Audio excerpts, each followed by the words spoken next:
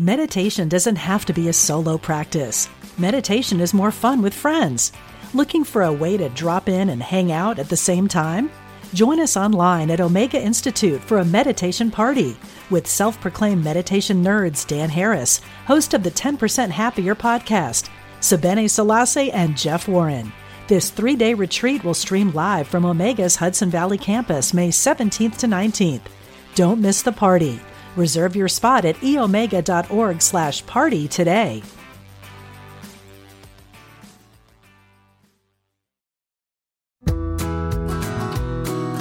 Welcome to the Radiate Wellness Podcast. I'm your host, Christy Clemens Hoffman.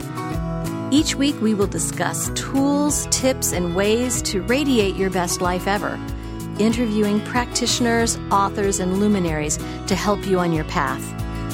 Wellness, joy, peace, abundance. What do you want to radiate?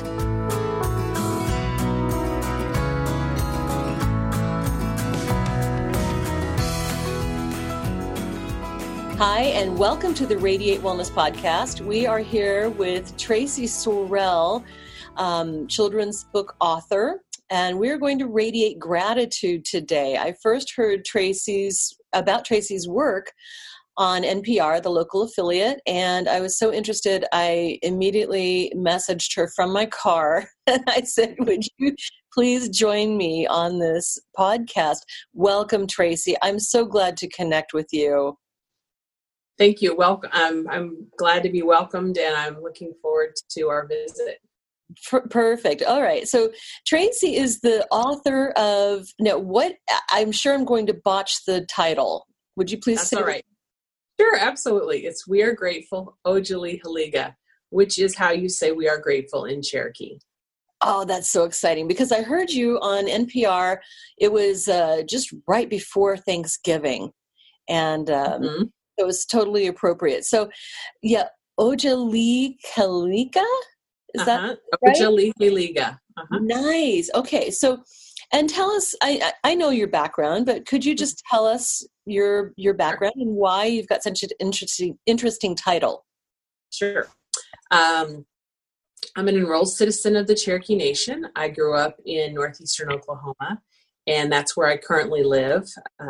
As of a few months ago, like I say, I grew up here, but then I've lived and gone to school and worked other places until in the middle of September. I was living in the Kansas City area, and that's why the NPR affiliate there interviewed me for this debut book that I have coming out. But I've since moved back to northeastern Oklahoma, where the Cherokee Nation is located, and I'm excited to be close to all of my family. I have a young son, and so it's nice for him to be around grandparents, aunts, and uncles, as well as the tribe. And so I'm excited about that. Now, were you raised with the tribe? Yeah, I mean, we have a 14-county jurisdictional area. So the tribe is spread out over a large geographical area. And I grew up in what's considered like the northwestern corner of the tribal jurisdictional area. Now I currently live just about 30 minutes from the capital. So I'm quite a bit further south than where I grew up. Mm-hmm. And you're a lawyer. So. Yes. Did go to law school, although I don't practice anymore, but I did work as a tribal attorney for a while. Oh, okay, fantastic. And now you're back home and writing books. Mm-hmm. Yes. What was your inspiration for writing We Are Grateful? Largely, again, kind of being that parent, I've collected children's books for years. I was an avid reader as a child. My mom always told me stories, or she'd read books to me and my brother and sister. But then when I got to be, it's probably an undergraduate, I had a class and we were talking about the lack of inclusion of mixed race children or children of color in children's literature, and how really white it was. And I thought, really? And so I started at that point really looking at picture books and kind of examining them more, like who's in them, and starting a collection of my own. Because I thought, well, someday I'm sure I'll be an aunt. And so I'll want to read to my nieces and nephews, not really seeing myself as a parent or anything at that point. That collection has grown, over the years. Once I had my son, I found that I had lots of traditional stories from my own, tribe, the Cherokee Nation, and I had them from other tribes, but I didn't have any that showed contemporary Cherokee people. Like there were no stories. And I thought, not fiction or nonfiction. I thought, what is this? This is. Now, are you talking about actual books, picture books? So there were Cherokee pictures. So I'm wanting to pull something off the shelf that isn't like First Strawberries or How the Milky Way Came to Be. Something that's like, again, a traditional story, which is fine, but we'd read all those. I have a good collection of those. I'm like, where are Cherokee people now? Like, we're still here. And what I found is that we disappear from children's literature. We also disappear from textbooks and classroom lessons after the Trail of Tears. It's like somehow the Trail of Tears happens and we all just died off. I'm like, but there's, all these people, like we are the largest tribe in the United States. We're the largest Native nation. And I would say maybe us and the Zulus are probably the most recognizable tribes in the world. Like when you say, like it's one of those names, like you say, and people always say, oh yes, Cherokee, So I'm thinking, why isn't there a book? So I really wrote it out of that need as a parent and thinking about other, Cherokee parents, aunts, uncles, grandparents, and expanding beyond that to teachers, librarians. Like someone's asking about Cherokee people and this is all they have to give them is, legend. Something that happened, again, you can bring them books up to like the 1830s. I was like, this is crazy. Right. We're in the 2000s and I have nothing to show. So to my child, obviously I have stories, of our family and, obviously there's tribal newspaper and we have, a TV program and all these things, but I was like, where's the book? There's a TV program in Cherokee? So there's a TV program in Cherokee or about Cherokee? It's called OSIO TV, OSIYO TV. You can just type it into YouTube. There's a whole set of programs that comes up. It shows on the public television station here in Oklahoma. But you can buy DVDs of all the seasons. And it's wonderful because there are some Cherokee language, aspect to it. They have young kids. They're teaching Cherokee words too. But there are wonderful vignettes. It's a TV program, and it highlights aspects of Cherokee history, Cherokee culture today. There's all kinds of wonderful stuff in it. So I definitely would encourage anyone to check that out. And they're in 30-minute segments. So the book really came from saying, we have these other things. Where's the picture book? And then saying, okay, I don't see anything. I've researched this. I've got to figure out how to write it. And so I joined the Society for Children's Book Writers and Illustrators, which is an international organization. It's based out of Los Angeles, and there are regional chapters. So there is a Kansas, Missouri region. There's an Oklahoma region. There's and you can then meet up with them. There's conferences. They'll organize people into critique groups, etc. So I started going to some conferences, reading a lot of blogs, books, etc. online, and learning how to write for kids. As you mentioned, I'm been an attorney, and so I've written legal briefs. I've worked in Washington D.C. I did a lot of advocacy work, so I've written testimony for people to give to Congress. I've analyzed federal budgets. All these things. Writing for kids is definitely the hardest thing I've ever done. It's the most enjoyable, but you have to be so precise with word choice. It has to be so engaging. There is not the ability to have lazy sentences, because kids are so astute. They will just turn away. Adults, I think, tolerate poor writing better, but kids are like, no, this is awful, or I'm not interested, Right. So with this book, it was, like I say, one of those things where I wanted to show our contemporary culture. And so, from the illustrations that Frene Lessig did, you see it starts in the fall with Cherokee New Year and it goes through the 4 seasons. Mm-hmm. We start from a place of, we're grateful for things about our culture, but also things that happen in daily life that any child, regardless of who reads it, can relate to. Mm-hmm. And those are things that maybe we're happy for, but sometimes we have to be grateful for things that aren't so wonderful. That's right. And be the loss of someone in our lives, because we need to recognize that that person is still with us. We still have that love. We still have those memories that we've shared with that person. But also being grateful for things that are difficult in our lives. And maybe that's, a family member that's being called away to serve our country in the armed forces, which is one of the scenes in the book. Mm-hmm. Those things help a child not to just build resilience, but also to recognize that when they're sad or there are difficult times, that's how you not just rely on yourself, but you build those connections with family, you build those connections with community, that we all have to help each other through these things. Mm. And so I think that that's a message that resonates wide and far. I know for myself, especially after having my son, I really got intentional about developing a gratitude practice on a daily basis. Because there were times when I was like, oh my gosh, I can't take one more day that feels like it's 40 hours long. It's like I've kept him alive, I've kept me alive, but I'm exhausted. And of course then I was an older parent, so I did not have the energy of, the 20 something. And I thought, okay, I need to be really intentional about this. So, anyway, I've just been ecstatic by how the book's been received.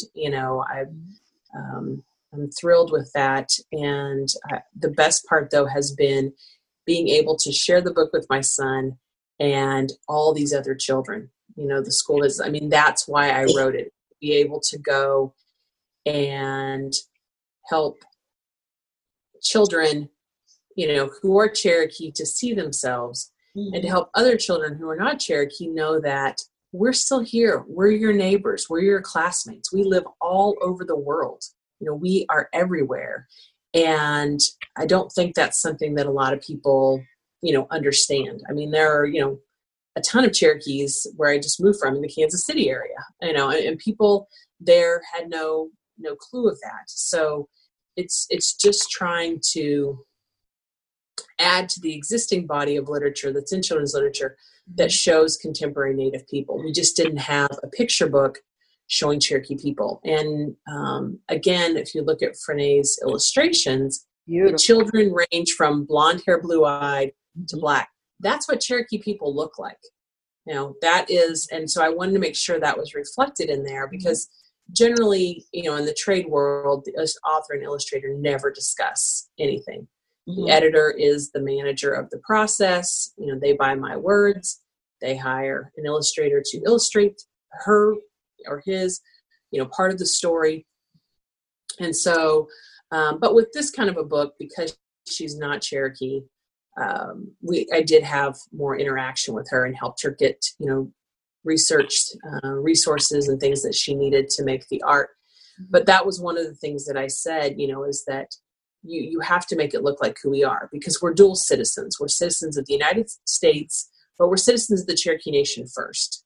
And so we have different, responsibilities coming from that governmental system and how, our community operates and our tribal nation that are different from those of the United States. And so people want to make it a racial thing. It's not a racial thing. It is literally citizenship. And you see that back from early court cases and treaties, et cetera, that when different European colonizers nations came in, they signed formal legal documents recognizing they were dealing with the head of a state of another nation and what legal responsibilities on each side were that played out because of that. So I think it also opens the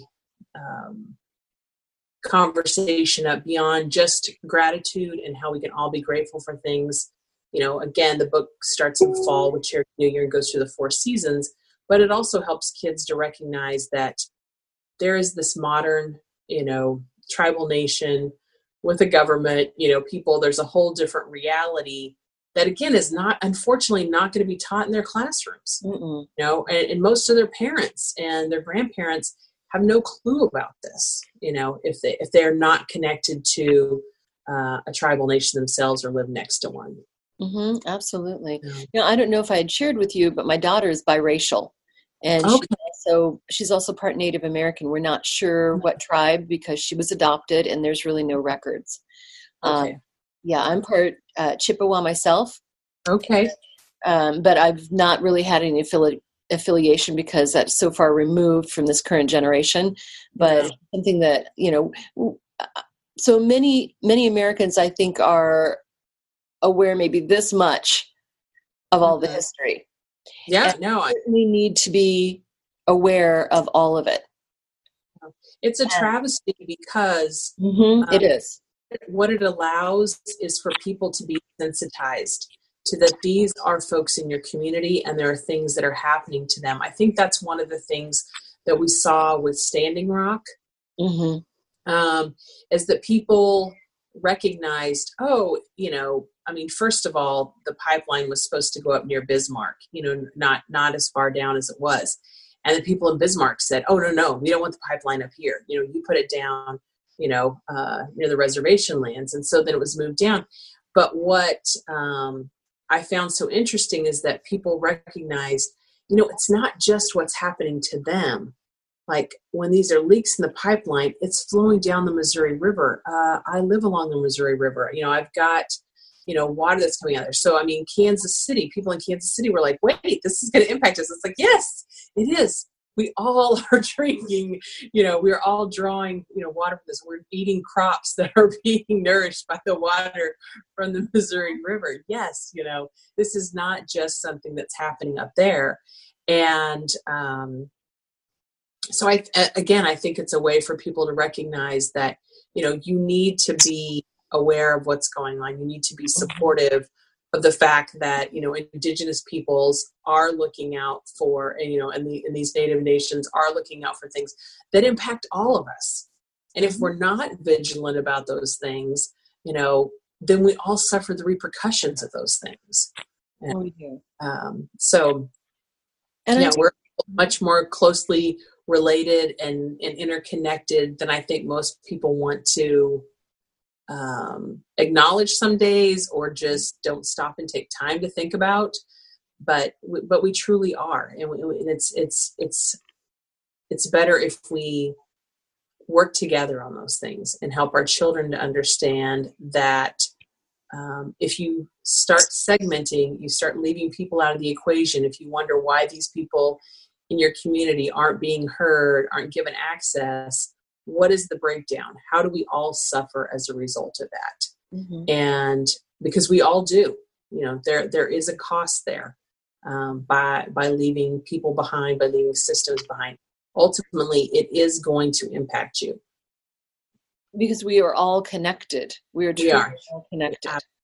We absolutely and I think for children like your son, like my daughter, people who may be treated as marginalized when they're not with their supportive family, people who look like other, perhaps, I think it's so important for them to have children's books that are representative of them and the people that they know, the other kids that they know, just to have this model of inclusion, this model of, there are other people who look like me who are important because they're in a book.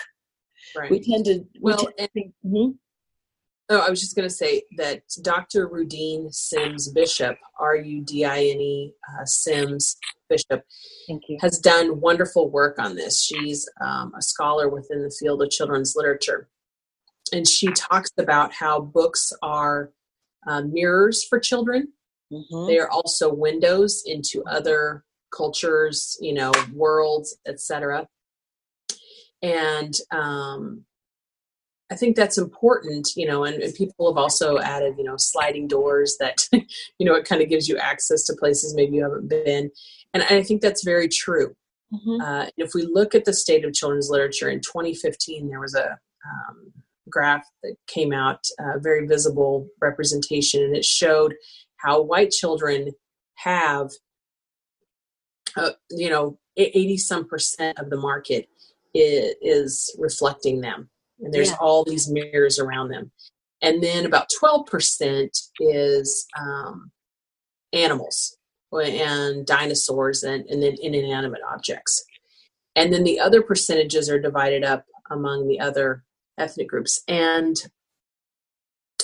for Native children, it is less than 1%. So it's about 0.9% of children's books reflect. Mm-hmm. So again, there's that sense of invisibility. Yeah. And if you lack the inclusion where you're not showing, because our population of Black people in this country, Asian people, Latinx, Native, those are growing. And we are now, for children my son's age, he's in third grade and younger. We have a majority minority population. Those kids are not, majority white, right? In those grades and younger. And so why is it that we would have children's literature, and I don't mean just children's literature. I'm also talking about teen literature. If you look at kind of the canon of which they'll call the canon of literature that students read like in high school and stuff, it's like, why is it all this stuff that no one things I read in school, right, that bear no relevance to these kids now, when it's like they're updated great fictional books, I'm not saying everyone can appreciate maybe some Shakespeare or something in a unit, but I'm talking about things in American literature. And I just want to go, we can update these things. There are some wonderful books that have been written, in the last 10, 15 years that are way more representative of the reality these kids live in. Yes. Wonderful works that have been awarded, that people have looked at and said, wow, so integrate those into the classroom, integrate those into the home libraries. Mm-hmm. Again, I think it just helps all of us because I don't see the textbooks getting updated in a substantial way anytime soon. No. And I like your point about keeping the home libraries updated and having these books just be accessible rather than, look, children, here is a book that features diversity, and now we're going to focus on all the other books. Right. Have it as part of the canon. That's just part of the stack of books that we bring home from the library or that we have at home. Yeah. My son doesn't, I would never say to him, oh, it's Black History Month, so we're going to read all these books, or, right. The same thing with, November. Oh, it's, National Native American Heritage Month, so we're going to read all these books. No, we read books about everyone all year long. Right. Because I don't think that this is segmented, or I guess it's half of September to October is Hispanic Heritage Month, and I think Asians in May, stuff like that. And so it's like, no, this is ridiculous. Okay, so then what is the default then say? What is the default of acting like that? Then the rest of the year you're supposed to read just about white people? It's nuts, right? Like everybody should be reading books about everyone all year long. Mm-hmm. And if you do that, then again, that sense of connectivity, of including yourself and everyone else in that larger frame of humanity, mm-hmm. the connection to each other grows. And I think also your ability to be grateful for your community grows exponentially, because you have an investment in what is going on. You think about these people around you as part of who you are, that you have seen them in books, you have sympathized, you have cried with these characters, you've laughed with them, and so then when you encounter, other folks in your community, you just go, yes, of course, this is part of my community, instead of this kind of fear of other, or these xenophobic tendencies that I see rearing their ugly heads again and again. And I just want to say, that's not, a sustainable life way. I mean, it's not, propelling us forward as a species. And, on a smaller level, on a micro level, certainly not as a nation, meaning the United States. So I just hope that through, my writing and encouraging others to share their stories and being involved in the Kidlit world, to kind of keep pushing at that conversation, that the more you try to keep, people out of being able to share stories, the more you sanitize things, make it, like middle class settings, whatever. It's like, you need to have a range of realities represented, because children come from a range of realities. And even if they don't understand and haven't lived those realities, great. There's all kinds of worlds you can explore in a book, whether that's fiction or nonfiction, through a variety of mediums. Maybe it's a graphic novel that gets that message across to a child. Maybe it's a picture book. Maybe it's a prose novel. Maybe it's a novel in verse, which is a novel made up of poems. There's all kinds of things, but there's such richness there that children can experience and connect to and love and enjoy.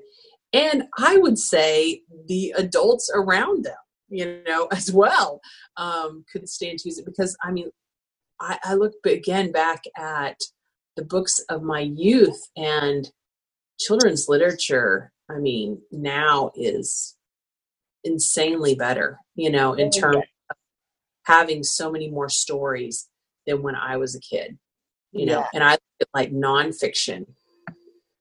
It used to be really kind of like just very dry informational, and what you have now is, people who are really looking at, how do I deliver this information? Again, all factual, they're not fudging information, but presenting it in creative ways. So many kids love expository nonfiction.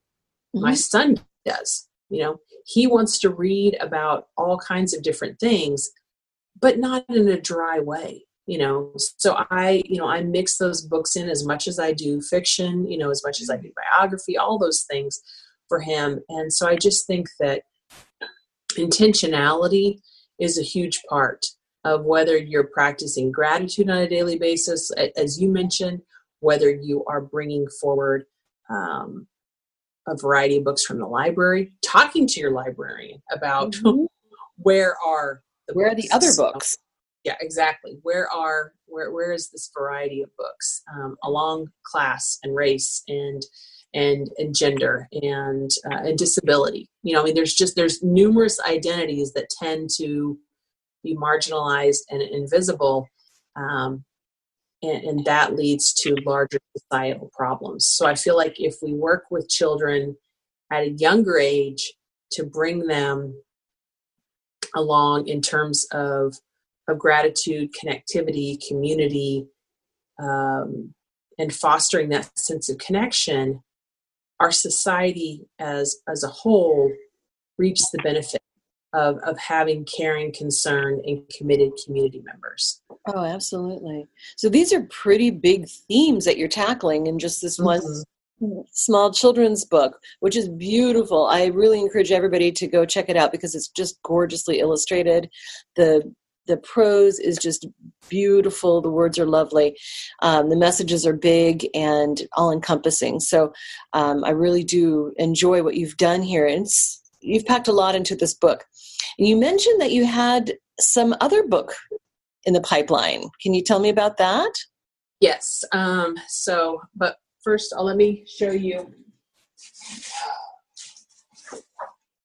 for those who haven't seen the book. So this is yes, of the cover. The actual cover is all these folks at a Cherokee Stomp Dance, Oh, which how wonderful. done at our ceremonial grounds, and it occurs all night. But there's wonderful scenes in here. So since we're coming on, yeah, for those of you listening on the audio podcast, you'll have to just go get a book because it's gorgeous. Oh, here's Hola, winter. Yes. So there's, and for every page where there's a Cherokee word, you have the pronunciation guide at the bottom. So you're not kept from being able to say the words yourself. But there are audio files if you want to listen and have someone say the Cherokee word. Those are available on my website at Tracy, Traci, Sorrell, SORELL.com. There's a link there. There's an activity guide and free coloring sheets, etc. But yes, I mean, I don't want to make it seem like everything that I'm talking about is just encapsulated in this book. I mean, again, I see this as a body of work. There are many other authors and illustrators who are doing this same kind of work. But certainly it is a theme across the work that I'm doing. And as I mentioned before, I've worked in advocacy, and so I definitely have a social justice, bent and work to my life. And so my book next fall, I actually, this was my debut nonfiction picture book. In September, I'll have my debut fiction picture book called At the Mountain's Base. And it's a 111-word poem. So it's not, so it's more sparse in terms of text. And the publisher has hired a graphics comics artist. So it's wonderful because whereas a normal picture book has a lot of, double page spreads, she takes things and puts things in panels, so there might be one word that's in a panel. And it's wonderful how the text is, how she's taken, because I wondered how this book would be illustrated. I thought, it's so sparse and there's so much packed into each word. How is this going to work? And it's amazing. I mean, just beautiful illustrations. But it talks about a family who is waiting for their family member who's a pilot. She's in battle, and they're waiting for her to come home. Oh. So we have, and this is another aspect where, again, I mean, it's a fictional poem, but the majority of people in this country, in terms, meaning the United States, have no idea that Native Americans serve a higher percentage across all branches of the military than their actual percentage of the total population of the U.S. I did not know. Very high rates of service. And so with that being said, it's again a way to use a book and bring that to light, to share with children that with all that has been done in terms of treaties being violated, the government creating these boarding schools and taking, our grandparents, great-grandparents, great-great-grandparents, putting them in schools, punishing them for speaking their language. They're taken out of a family environment and raised in largely a militaristic type setting. Mm-hmm. All these things, people still are giving to this country. They still are providing service. And so again, it's just another way to illuminate that. And so I've got, like I say, a number of fiction and nonfiction things on the way for the next several years. Wonderful. But it's exciting to, like I say, be able to go and visit with students and bring different aspects of Native life, whether that's Cherokee or not, to their knowledge and awareness. And then during my recent school visits, when I was visiting schools that had high populations of Cherokee kids, that was so much fun because the kids were telling me, they'd point to things, I had a PowerPoint presentation. So I'd have the art from the book and I'm reading through it. And so they're, saying other words that are in Cherokee or talking about how, yes, I get crawdads. And, my family, we played stickball and my family goes out and gets wild onions in the spring. And so there's these things that they're able to see themselves in the book and their family. And that just, gave me so much joy to see that they could see themselves in the book. And then, like I said, kids that don't see it, it was priceless, and so that's why I say I'm glad the book, has been well received with, starred reviews, and, has gotten the attention that it has. It got an award a few weeks ago from the National Council of Teachers of English, the Orbis Pictus Honor Award. Congratulations. Which honors excellence in nonfiction writing. But I thought, the absolute best part is having a book that a child can go pick up off the library shelf. If it's in their classroom, they can go pick it up and read it. They can have it in their home. That is the best part, is that, knowing and being able to then share it with them and to see those reactions firsthand is nothing's better than that. It never will be. It never will be. So I have to ask, what does your son think of it? He loves it. He absolutely loves it. And he was so funny because I just got the Orbis Pictus stickers in the mail this week. And so I put one on the book that I have in his room. And he goes, "Wait, what is that on the book, Mom?" I said, "Well, that's the decal for the award I was talking about." He goes, "I am just so proud of you, Mom." He goes, "I just thank you for writing this book for us." And it's like, yes, that this is why I wrote this book, for you and all these other children. So he's so funny because he's always after me, like, what did I work on today? Which book am I writing for him now? Because, of course, it's all his personal library, And right. So he's a good taskmaster. He's a very good taskmaster that way. He keeps you honest. Yes, he does. Now, as you were working on the book, did you run things by him to see what his input might be? Yes. So one of the things that I learned early on in terms of learning how to write for kids is, read what you're writing to children. Certainly picture books are meant to be read aloud. So they need to be read aloud to anyone. But kids are the preferred audience, right? That's who they're, largely aimed at. And so, although I'm a firm believer that picture books are enjoyable at every age, and you can always get something out of them. But if he, lost interest, his eyes, glazed over, he turned his head, whatever, it's like, ooh, I need to work on those couple of words or that phrase, or, there was something there that was not keeping his attention. So he's a wonderful kind of first pass for me in terms of what's working or not working. I read it aloud to myself and I try to tighten it as much as I can, but then he's my second round before it goes out to, critique partners, etc.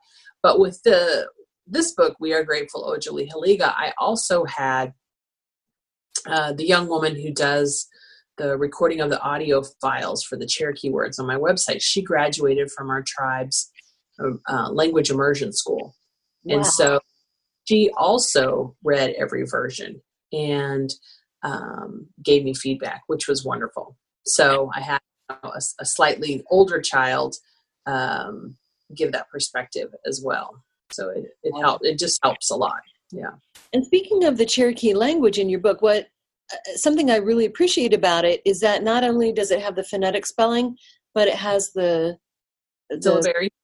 Thank you. I was for that word. Yes. It's wonderful. As a linguistics major, I just find it fascinating. I didn't even realize that Cherokee is a written language. Yes. Well, most people don't realize. So this is, for those of you who are online or listening, you won't be able to see this, but in the very back is a copy of the Cherokee syllabary. And that Cherokee language program helped me. Mr. Durbin Feeling, one of the master linguists, went through and checked the syllabary, made sure I had the right usage for all of that.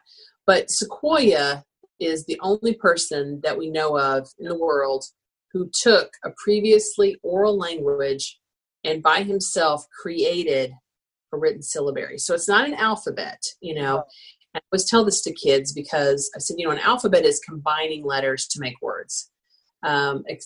In English, I and A are maybe the two examples of that where they could be standalone words themselves, but everything else has to be combined to be a word. With the syllabary, there are symbols that he created, or characters, and each of those represents a syllable. So on the front of the book, you have the title in English, We Are Grateful. Mm-hmm. Then you have the transliteration, or the English phonetics of it. Mm-hmm. O, li, he, li, ga. And then you have the Cherokee syllabary of those 6 syllables. O, li, he, li, ga. Wow. And so again, with just these 6, this is an entire sentence. This is 3 words that have combined. This is 6 syllables, 6 characters. And so when Cherokee people learn the language, they learn those characters, and they learn the syllabary. And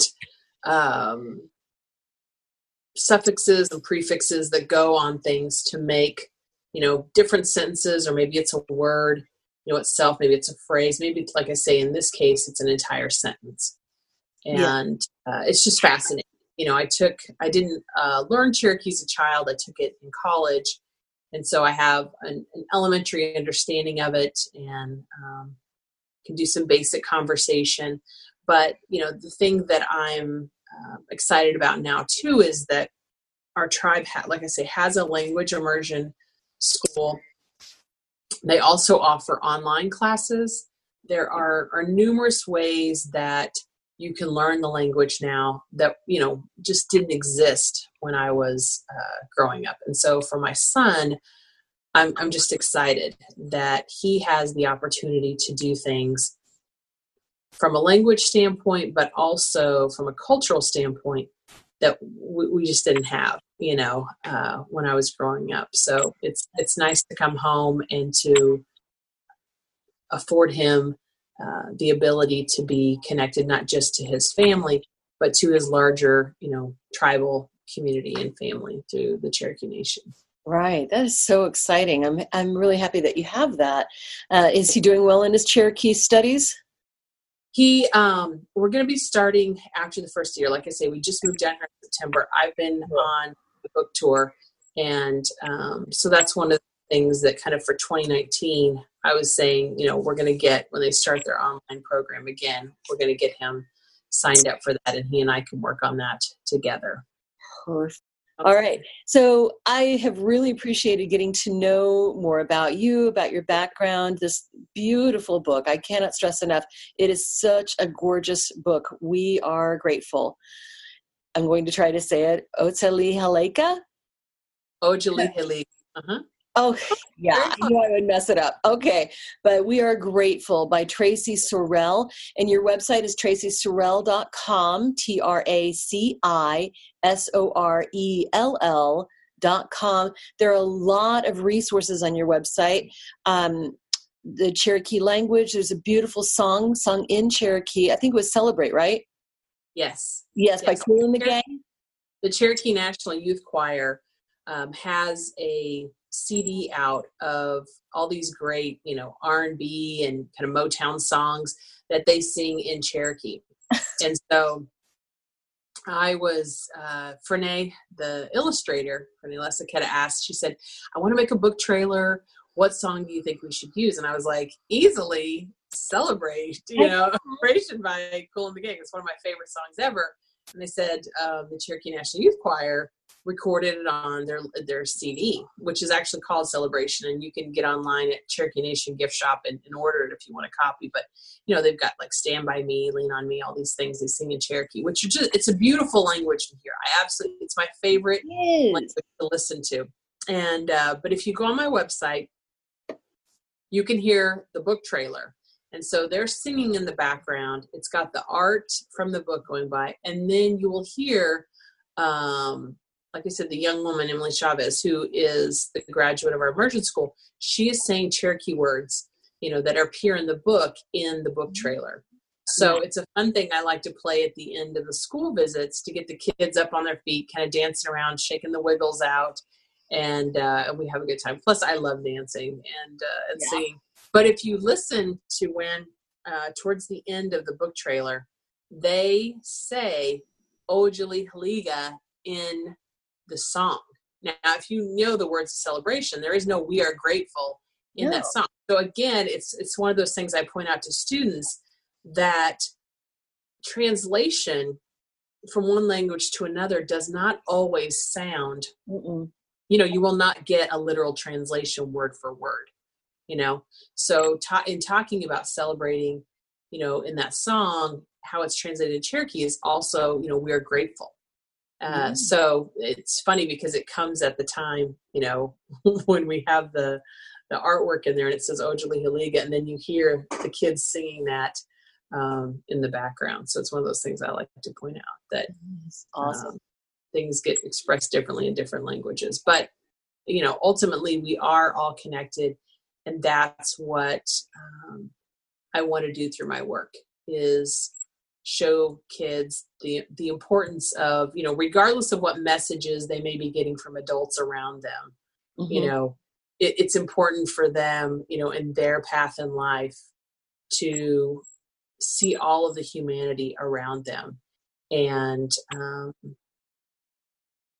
also, to have themselves reflected, and to be able to see themselves, that's important. Yeah, so important. Well, again, thank you so much for this beautiful work and for taking the time to meet with me and talk about this. And I just think it's an important message. I truly appreciate it. Good. Well, thank you, Tracy. And I will say in Cherokee, Wado, which is how we say thank you for the invitation and the opportunity to visit with you about the book and to just spend time with you. Wado. Wado. Thank you.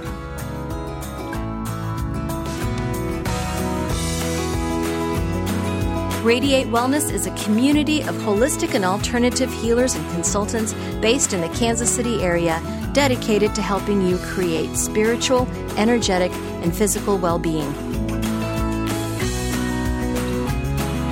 To learn more about our practitioners, services, classes, and events, or to schedule an appointment, visit us at radiatewellnesscommunity.com.